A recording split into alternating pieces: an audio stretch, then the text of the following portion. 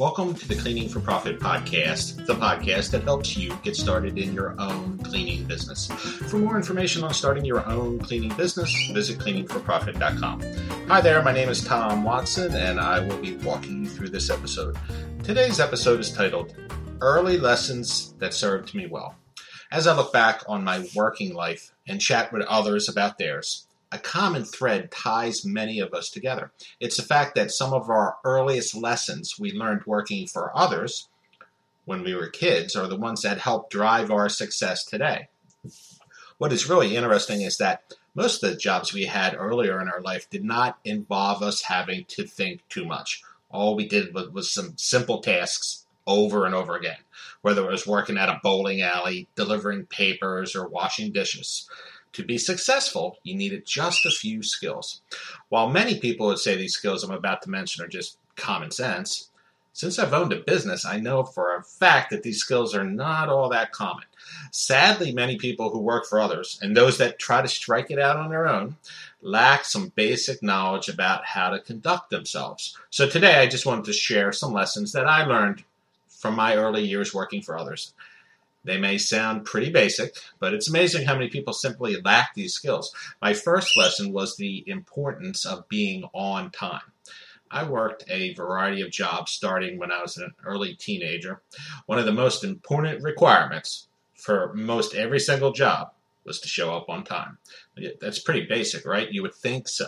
However, as an employer, I was surprised by how many people never learn that lesson or they don't care. It's a real shame. Needless to say, showing up on time is the backbone of success. Every bid, meeting with staff, and all other duties you're required to perform, you need to be there when you said you would be there. Being late sabotages your efforts. Leaders are just never late. The next skill is the ability to listen.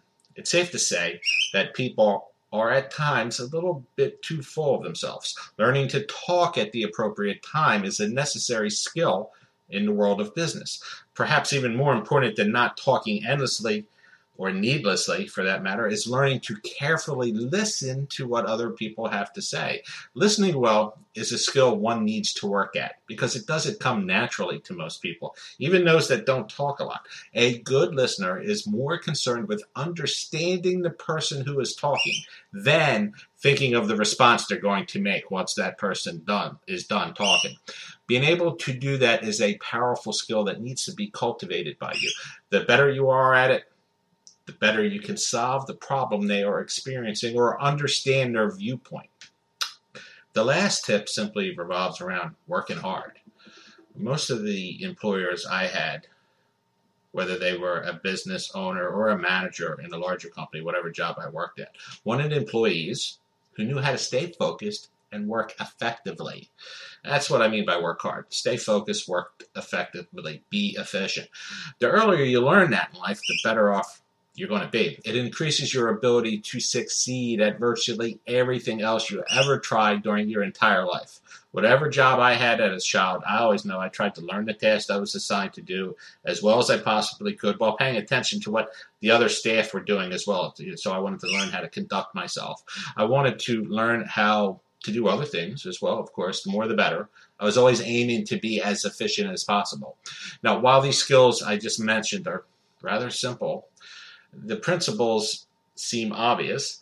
The sooner people learn them, the more likely they are to be able to succeed at whatever they do in life. And these were the lessons that I learned when I was younger, and they carry me through everything I've ever done. So just try to incorporate those things into your life as well, because they're never going to hurt you. So, well, this wraps up our episode of Early Lessons That Served Me Well.